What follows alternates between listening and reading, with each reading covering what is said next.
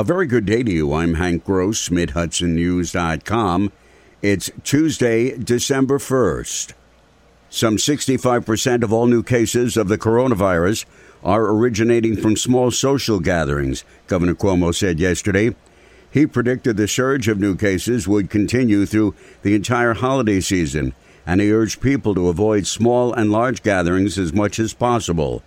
In any social setting, people should mask up, he said. Cuomo expressed concern that if the pandemic reaches or exceeds the heights of last spring, it could have the potential of overtaxing hospitals. To prepare, the state wants every hospital to compile a list of all retired doctors and nurses in the event they need to be pressed into action. He also wants hospital systems to balance patient loads within their systems and plan for emergency hospital bed situations, including increasing capacity by 50%. We are now worried about overwhelming the hospital system. And if those numbers continue to increase, which we expect they will, you will see serious stress on the hospital system. Calling the battle against COVID-19 a war, Cuomo said it will not be over until vaccine is available, and there have been enough inoculations to reach critical mass. That, he predicted, would not be until mid-2021. Mayor Rob Rolison of Poughkeepsie has tested positive for COVID-19 and is in quarantine at his home. The mayor was not feeling well last week, stayed home, and got tested for the virus, with the lab returning a positive reading. The mayor said he was feeling fine after a few days of aches and pains and a slight fever.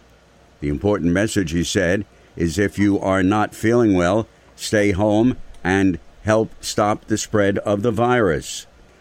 The City of Newburgh's state-funded initiative to fight non-fatal shootings and illegal handgun possession has dried up, so the city is teaming up with Orange County District Attorney David Hoovler to continue the effort. To date, the program's been successful at removing 22 guns and 4 rifles and shotguns from the streets, the DA said. They are not cheap Saturday night specials. Those are guns that are being brought into New York from other places and are being put onto our streets. And we are going to take an effort in the DA's office with the city of Newburgh, with the FBI, with other federal partners, with the sheriff's office, with the state police, to basically get these guns off the street before it turns to gun violence. The Multi-Agency Strategic Response Team, or MAST, will have support from the DA's office, criminal investigators, and assistant DAs. With time running out on Ulster County's current solid waste disposal at an upstate landfill, the Ulster County Resource Recovery Agency would like to expand its bonding authority to explore landfill options. The agency's current bonding limit, as set by the county legislature, is $500,000, but the board would like to expand that to $10 million, said Acting Executive Director Tim DeGraff. I'm Hank Gross, MidHudsonNews.com.